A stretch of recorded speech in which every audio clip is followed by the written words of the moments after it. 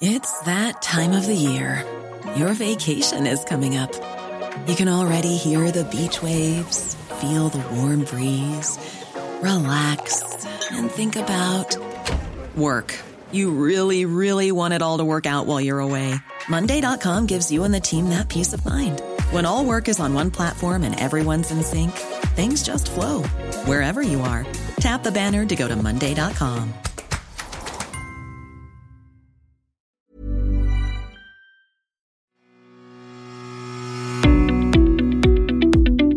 Hello and welcome to the Mick Clifford podcast with the Irish Examiner.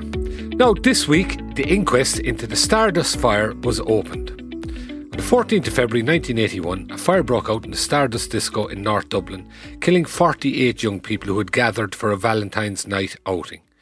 The relatives of the deceased always refused to accept a ruling from the subsequent tribunal that arson was probably the cause of the fire. They fought literally for decades to have a hearing which they considered might access the truth of what actually happened. This week, their journey may have arrived at a hopeful junction. Joining me to discuss the week's events and how we got here is Irish Examiner reporter Sean Murray, who's been following this story, I think it's fair to say, for most of his journalistic career. Sean, you're very welcome. Thanks for having me, Mick. 2 weeks in a row now, Sean. You were at the Hutch trial last year. Jeez, you're getting about to the big stories anyway. And thanks very much for taking the time to join us here. Tell me, we'll come to the journey, and it has been some journey the families have been through in a minute. But tell us what happened in the last few days as the inquest opened. I think it's been a very interesting way for the inquests to begin. We're talking about the kind of largest inquests in modern Irish history. We're talking like there's 48 young people who died in a horrific tragedy, and this is the second time these inquests are being run. So it's kind of drawing on similar examples in recent years of Hillsborough and of Ballymurphy, of tragedies of a large scale themselves, where instead of going straight into the witness evidence and hearing about the night of the fire itself, we're hearing what have been referred to as pen portraits. So what they are is they're giving each victim, a member of their family can come up and talk about their loved one, talk about their hopes and their dreams, and talk about what kind of person they were. And it's been really emotional. It's been really harrowing stuff because they talk about in such fondness to such a great degree about their brother and sister and son and daughter, and then they turn to the night that it all changed, which was the early hours of Valentine's Day, 1981. And one of the things that just really struck me is that the way they're talking, it could have happened a year ago, it could have happened last month. The pain and the suffering and the grief that so many people feel, it might have lessened somewhat over the years, but it's still an open wound, and it still affects so many people so deeply. So it's been a very humbling experience actually to hear those families, and we've only heard from a few so far. There's a lot more to go on their personal experiences of that awful event. And what strikes me about that, Sean, I'd be interested in your opinion, is that, look, when a young person dies at any time, their loved ones are going to carry that for the rest of their lives in some form. And like any form of grief, they just learn to carry it and get on with it. It'll always be there, but people just try to carry on their lives. But in this instance, we're talking about a scenario whereby effectively all of these families weren't able to have closure. They weren't able to go through all the stages of grief that we're all used to, that ultimately ends with a form of acceptance, because, as far as they're concerned, their deceased loved ones never got justice. So they're speaking about them, I suppose, in that added context. This isn't just families who speak about this happened 40 years ago and I'm carrying it in a particular way, but they're speaking in terms of this has not closed. And as you say, I suppose, and you were there, an element of that makes it more immediate as you've been describing it. Yeah, like I use the phrase there, an open wound, and it's because of that lack of closure. I feel like it plays a big role in those wounds still being open. Like we're talking 42 years on. The original tribunal of inquiry, and a tribunal is obviously one of the largest forms of investigation the state can order. The conclusions, when you read them through, they say the cause of the fire might not be known and may never be known. But then it came to that conclusion that the more probable cause was arson. So straight away, for loads of families, that was them being told, that was a working class North Dublin community being told that one of their own had caused the fire. And that's an admission that they've never accepted, because they have different theories about why the fire started, and they want to get the answers. They want to get to the answers once and for all. And I feel like there's a consensus among a lot of them that this is the last great chance that they have to finally get those answers.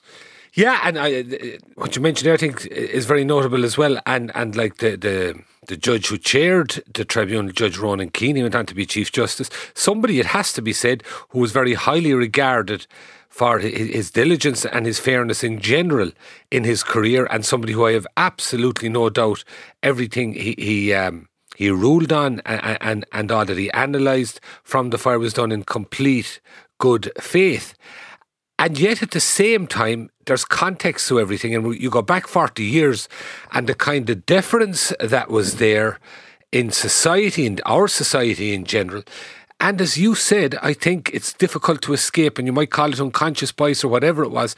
This is a working class community, and one wonders whether, if it was in a different area, whether it had happened, for example, in a gathering of lawyers or journalists or whatever, whether particular conclusions would have been reached without having a lot of factual architecture to back it up. I think that's fair enough to say, and that's with no disrespect to the work of the man who chaired it. Tell us, Sean, where exactly is it taking place? So it's taking place in the pillar rooms on the grounds of the Rotunda Hospital in Dublin, the maternity hospital. I had not been in the building myself before, but I learned that it's where Constance Markievicz was laid out in state when she died back in 1927. Thousands of people turned out to see her there. I remember it well. I don't myself, but that was actually one of the sticking points for the inquest themselves, because they needed a really large space, because you're talking 48 victims, up to 48 sets of families who at any stage might want to attend, might want to be there to witness proceedings. So that was quite a challenge to find a suitable venue at first. It was the RDS that they had, but the contract ran out on that, and then this was the alternative that they've chosen. But I think even it's good to have a venue that's it's in Dublin city centre. It's accessible for all of the families. When we're talking about parents of the deceased, they'd be quite well advanced in age now. So I feel it was a good choice as a venue for these inquests, because the normal venue in the likes of Store Street, say, wouldn't be suitable for inquests of this kind. Absolutely, and right and proper, as you say, it's in the city centre and it's on the north side, and it should be as feasibly possible close to the community rather than dragging them around the city. And the format then, Sean, we have the coroner there and impaneled jury. Is it 12 juries? It's similar to court in that sense? There's 15 members of the jury. And they've been impanelled, and they will sit throughout the evidence, directed by the coroner. Now, it's a bit different to a normal criminal or civil trial. One of the key differences, which the coroner drew attention to last week, which I found quite interesting, is that at inquests, the jury also have the power to ask questions. So when we get to the witnesses proper, when we get to the evidence proper, obviously there'll be counsel for the families who might want to ask a witness questions. But when all of those are finished, the jury themselves will get a chance to ask questions. And I feel that's an interesting and important element of it. And obviously they will need to come to conclusions at the end in the same way that a jury usually does. But the options available to them will obviously be slightly different. That is very interesting. And then in terms of what exactly they can determine, can they say what the cause of death was? And in some instances, would that, by obvious extension, infer culpability? Obviously, that's down the line, but the coroner is clear that within the scope of what the inquest can look into, the cause of the fire is central within that. What were the circumstances that led to that fire starting in that club? And the jury will be asked to draw conclusions on that. They'll be asked to draw conclusions on the kind of practices at the building at the time. They'll be asked to consider whether different actions on the night itself might have led to a different outcome. And then the ultimate decision they'll be asked to reach is the manner of death for each person, and that can obviously take several forms, including potential verdicts of unlawful killing. But that will obviously be for the coroner to direct the jury as to what options are available to them.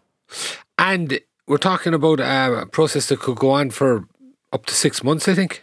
Yeah, I found it quite interesting that when you look at the Keane Tribunal back in, that got underway less than 2 months after the fire. 12 days, said the first public hearing.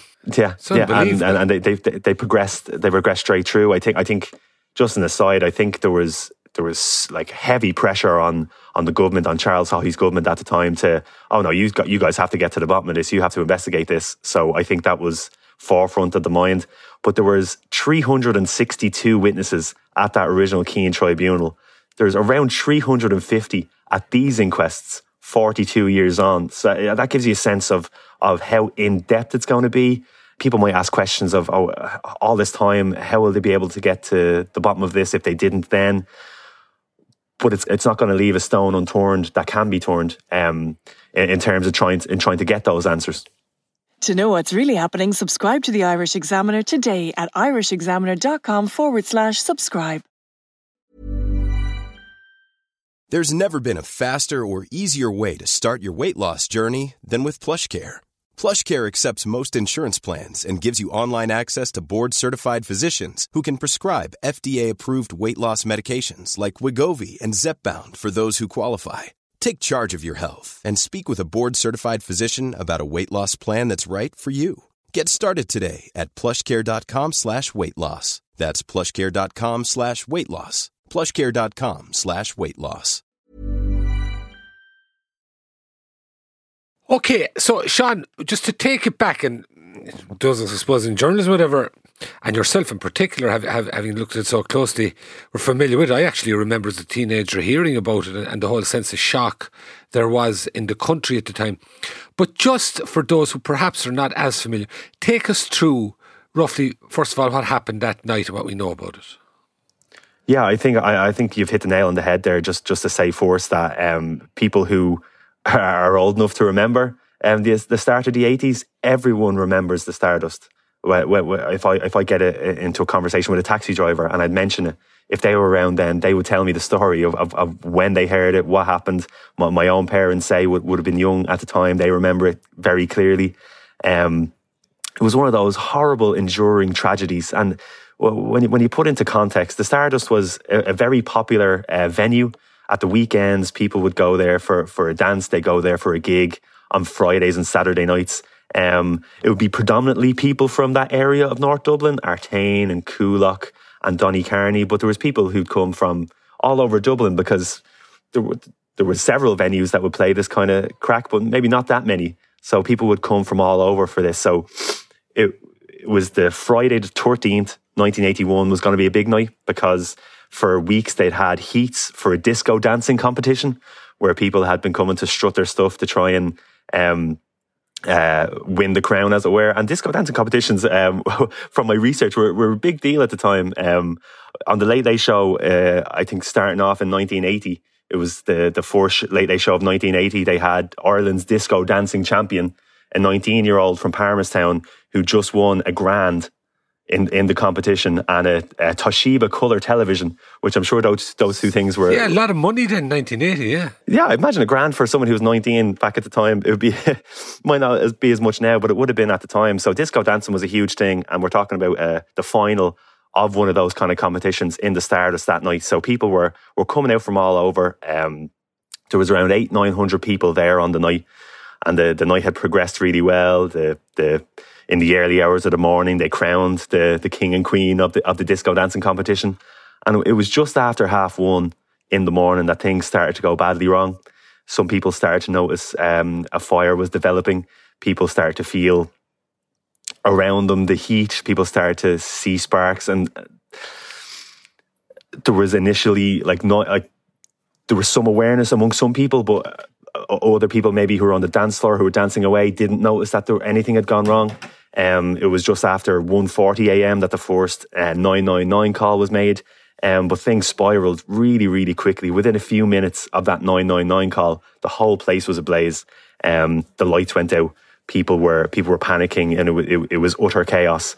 When the dust settled, we know that 48 people sadly lost their lives as a result of this fire, and over 200 people were injured. So you're talking maybe a third of the people who were there that night ended up either dead or injured. So it was a horrific event, a horrific tragedy.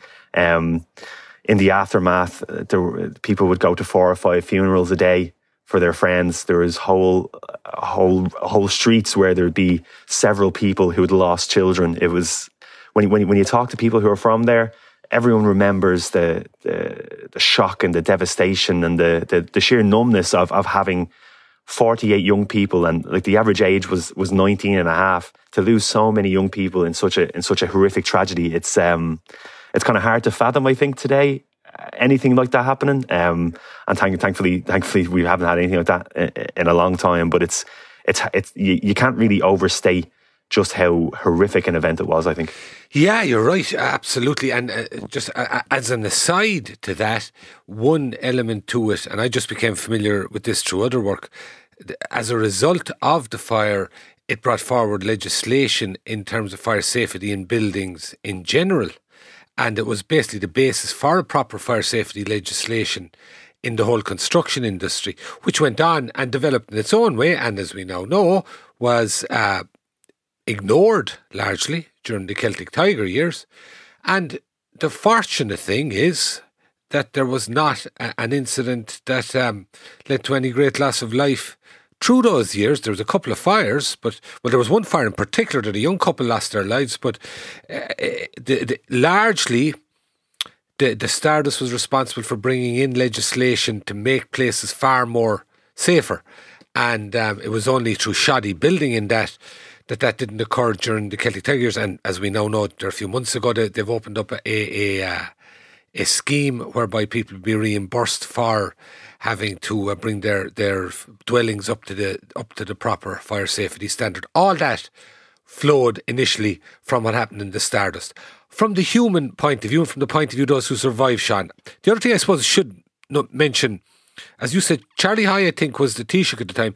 This was bang in the middle of his constituencies. He was actually not far from where he's from himself. So, I mean, there's a lot about Charlie High that has been written, and a lot about the way he conducted himself in some respects, but one can well imagine that this was personal even for him, because he was actually from pretty close by to the area. But one way or the other, he immediately got moving, or the government did, in setting up this tribunal. Yeah, exactly. I think an event this devastating demands answers, and it demands swiftness of action, and that was what happened. I think by the Tuesday, Charlie Haughey was before the Dáil saying that they were going to launch this tribunal of inquiry, and as we talked about, Ronan Keane, who went on to be a Supreme Court judge, was going to direct that inquiry. Now, obviously, the actual report is well over 1,000 pages, I believe, and it's as in depth as you could maybe hope. At the time, it was held over a period of months in the aftermath of the fire, and then it reported over a year later with its findings. It's interesting. The coroner in this case has said that a lot of what Keane concluded will be accepted by the court in these inquests, but there's obviously a few of the central conclusions that have been so controversial that obviously won't be accepted and will be examined anew in these inquests. Yeah, I could well imagine that. As you say, one thing so comprehensive, over 1,000 pages, there would be a lot of what you might call uncontested facts. I suppose in terms of background, I think they sat, that first public hearing was about 12 days after the 14th of February, and I think they sat until the following November. As you said, now the report was within a year. Now, I think it's fair to say that pretty straight away, the families were very disappointed and annoyed with what emerged from that tribunal. Well, absolutely. Yeah, the families were numb. They were in shock. We're talking a time when counselling wouldn't have been the go-to solution for a lot of people, and in lieu of getting that proper support in other ways, answers, the truth as to what happened became a kind of all-encompassing need for these families. They wanted to know what happened. As I said, throughout these 1,000 pages, they talk about particular theories about how the fire might have started. And again, in the conclusion, he says, while the cause of the fire is not known and may never be known, the more probable, in the words of the report, the more probable explanation is that it was started deliberately. Now, what this, again, when you add up the facts of what happened afterwards, it all feeds into the sense of a lack of justice for families. So because of that probable arson finding, the owner of the Stardust, Eamon Butterly, was able to take a court case against Dublin Corporation, which is now Dublin City Council, to get compensation for the damage that was done to his building. And he got quite a hefty payout. I think it was in the region of £500,000 at the time. And this was at a time when no so-called arsonist had been identified, and at a time when families hadn't been compensated themselves for the pain and the hardship that they went through. But the owner of the building where their children died was compensated, and was compensated to a large degree.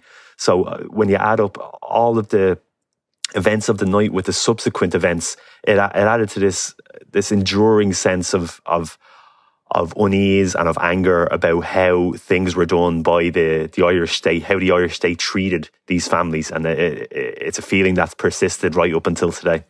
And is Eamon Butterly still alive? He is. He has legal representation at the tribunal, and his counsel will be able to ask questions of witnesses.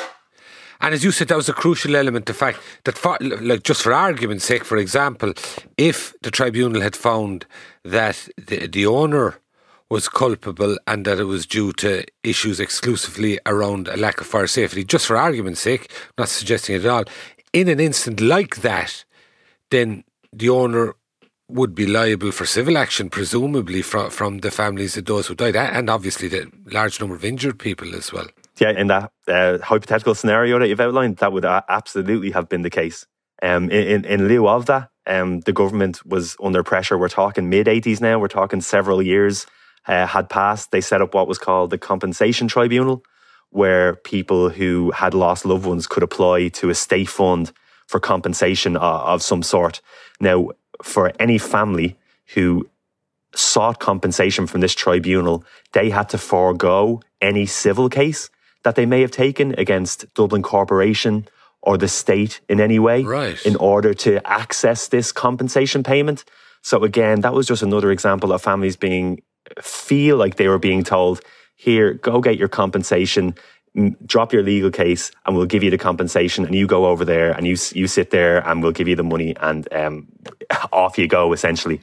That was another factor that rankled. It wasn't until 1987 that compensation tribunal finished its work. So we're talking many years on.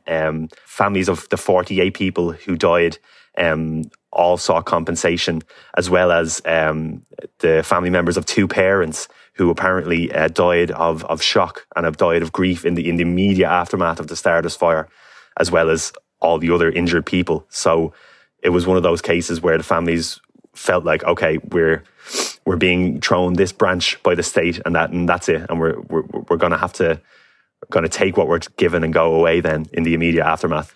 So one outcome of the rulings and the way it developed was that the owner was not liable, and presumably the owner was insured, so his insurance company was liable or whatever. That was one outcome, irrelevant to the reasons behind the finding, but that was an outcome. And the second one then being, in terms of families suing the state, it was a question of, do you want to go through the whole legal process, the risk of losing, the cost, the stress, legal counsel, etc., or the state will give you a certain amount within particular parameters and we'll make it easy for you. I mean, it tied things up nicely in one way. Not saying that was the intention, but that was the outcome. Yeah, exactly. And even within that, there was disappointment in how that tribunal approached this work. People might know the name Keegan, which is very synonymous with Stardust. Mary and Martina. Mary and Martina Keegan died in the Stardust. Their sister Antoinette has been a key campaigner right the way through. Her father John was a big campaigner for the Stardust families back in the 80s. He applied for compensation through that tribunal, And its conclusion was that it couldn't compensate families for what it termed mere grief, however intense that may be. So he lost 2 daughters. He lost 2 daughters in the fire. And John Keegan wasn't entitled to compensation, and he actually died around the time that the compensation tribunal was winding up. So he may not even known that he had failed in his bid to get compensation for what was termed his mere grief. Yeah, I'm sure everything was done properly, but the whole thing has a whiff of sort of, again, I don't know, is it going back to the fact that the Ireland of the days and the fact these people came from a working class community and so much is at stake. There's just always was something off about the whole thing, notwithstanding intentions people may have had and what have you. But one way or the other, the families, they persisted and they got along the way. I think there was 2 separate reviews. Is that right? Yeah. Again, they had, from around the 2000s, the early 2000s, the kind of campaign to try and come to these answers, to try and find out, kind of kicked up a gear a little bit again. One of the reviews that was initiated by the government after sustained pressure from families and some good local reps like Tommy Bruin, eventually led to that verdict of probable arson. That led to that being kind of stricken from the Dáil record. That was over 15 years ago now. But I actually find it quite interesting that even though it recommended striking that from the record, it didn't recommend a new full inquiry into what happened. And then similarly, it was a retired judge, Pat McCartan, I think it was in 2013, or it could have been slightly later.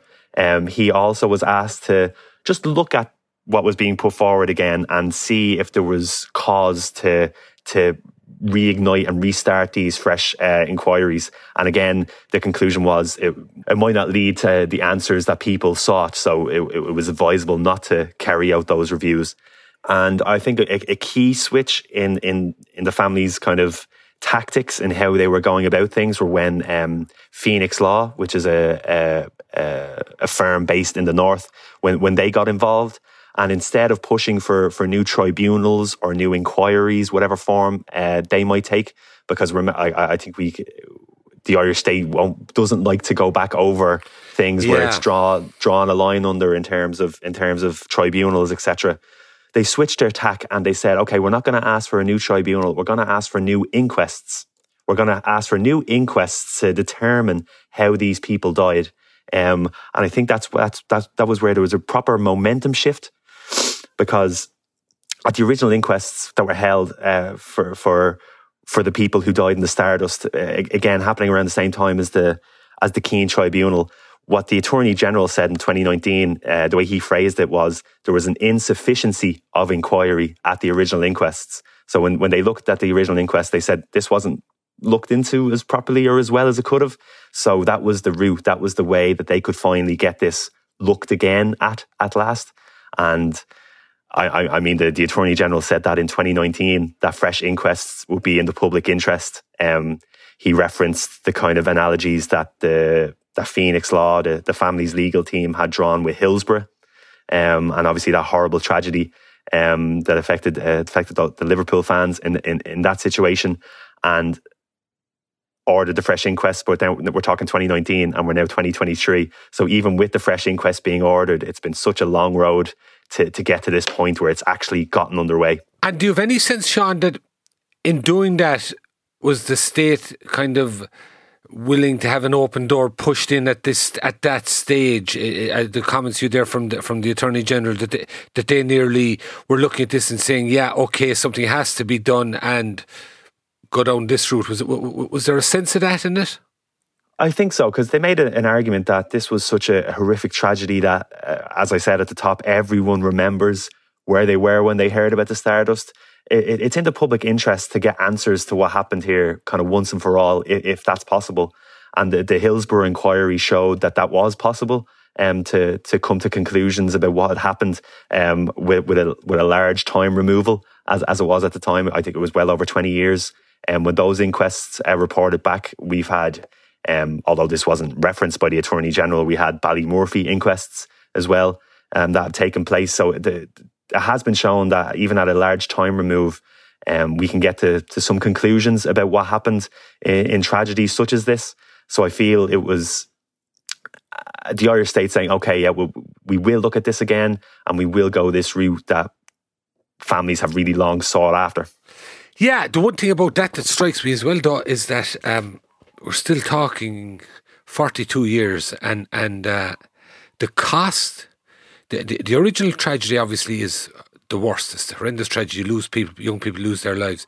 But the families and those who had to pursue justice, what it has cost them over the course of at least half a natural lifespan in pursuing this, in the sense of injustice, in the stress, in the burden of believing that their loved one's death has not been properly recognised. That's a huge toll on effectively a community that they have to carry that long. And to me, that's a very sad reflection of the state. Just briefly, it's not too dissimilar from the Kerry Babies case in Joanna Hayes. 1985, that tribunal ruled. She finally got her apology, I think, from the Dáil. I think it was 2019, 2020, thereabouts. 35 odd years again. You're talking about decades. And to some extent, that inability of the state to face up to the fact that people have been wronged, and that there's a certain duty to, as quickly as possible, at least try to set up some kind of a forum where they might get justice as they see it. It would strike me, Yeah, like that's like, well, as we're speaking, I've been there for the pen portraits from 8 families so far. So that's 8 of 48 of the people who died. And it's no overstatement to say just it's been an absolutely harrowing but really important thing to be able to witness and listen to. Like the courage of these families getting up and delving into the worst events of all of their lives and really delving into and explaining. Like I was hearing testimony from 3 sisters of victims today, and they were talking about just how it affected their mothers and their fathers. We're talking in 1980s Ireland, fathers who, unable to articulate just how much pain they were in, might have turned to alcohol instead. Mothers who wouldn't be able to hear the name of the loved one who died without getting unspeakably upset. And just that constant niggling to be like, well, could something have gone differently? Why were they in this place, and why did the fire happen in this place, and could something have turned out differently? It's this constant in their head. They wonder, if my loved one had died, he was only 18, would he have had a wife? Would he have kids? It's all of this emotion pouring out, and I feel humbled there, and I really admire their courage and their bravery at standing up and giving their loved one a voice. At long last for many people, because at the time of the tribunal, say there was no mechanism for them to really describe what kind of person their loved one was, what kind of their hopes and their dreams. And I feel it's great that the inquests are starting off in this way to put families at the centre, to give them a voice at last. But what it has done is really laid bare what the impact of that pain has been for so long. Absolutely, I can well imagine it is really a major situation, no question about it, and hopefully, whatever the outcome, the families will be able to get some sort of closure. And of course, as I say, 42 years, by my calculations, unfortunately, that would suggest that an awful lot of the parents of the deceased people died in the interim without getting to this point, which is obviously another thing that so many have to carry. Finally, Sean, on a technical level, legal representation at this, like for example, the 48 deceased people, they don't each have legal counsel or anything, and who else is represented apart from the victims' families? Yeah, so as I was referencing earlier, it took quite a long time from the inquest being ordered in 2019 to get to this point. And one of the reasons why it was delayed for quite some time is because they couldn't really figure out how to pay legal aid to all of the families of the victims, because obviously this is such a large scale inquest. That was finally resolved after months of back and forth with the Department of Justice and the Legal Aid Board. So it's the case where all the families who are represented by Phoenix Law are having their costs covered. There's one particular family who have enlisted another legal team to represent them. But then you have representatives of the An Garda Síochána, obviously, who would have been some among the first responders there that night. You have representatives for Dublin City Council. Obviously, Dublin Corporation would have been in charge of inspecting the building that night. And also Dublin Fire Brigade are within their remit, so they have representation. Eamon Butterly, who we described earlier, he has legal representation. So there's a wide gamut of interested parties at the inquests, and of course, as we go through, all of them will get the chance to question witnesses as we go. So I think that's one of the things that's adding up to the expected 6-month duration of the inquests. I can well believe it, and a very, very important process that it is. Sean, thank you very much for talking to us today, and we'll, if you're available, we can grab hold of you. We'll check in with you as the inquest goes along. Sean Murray, Irish Examiner reporter, thank you very much for joining us again today. Thanks, Mick. Also like to thank JJ Vernon, our engineer, as always.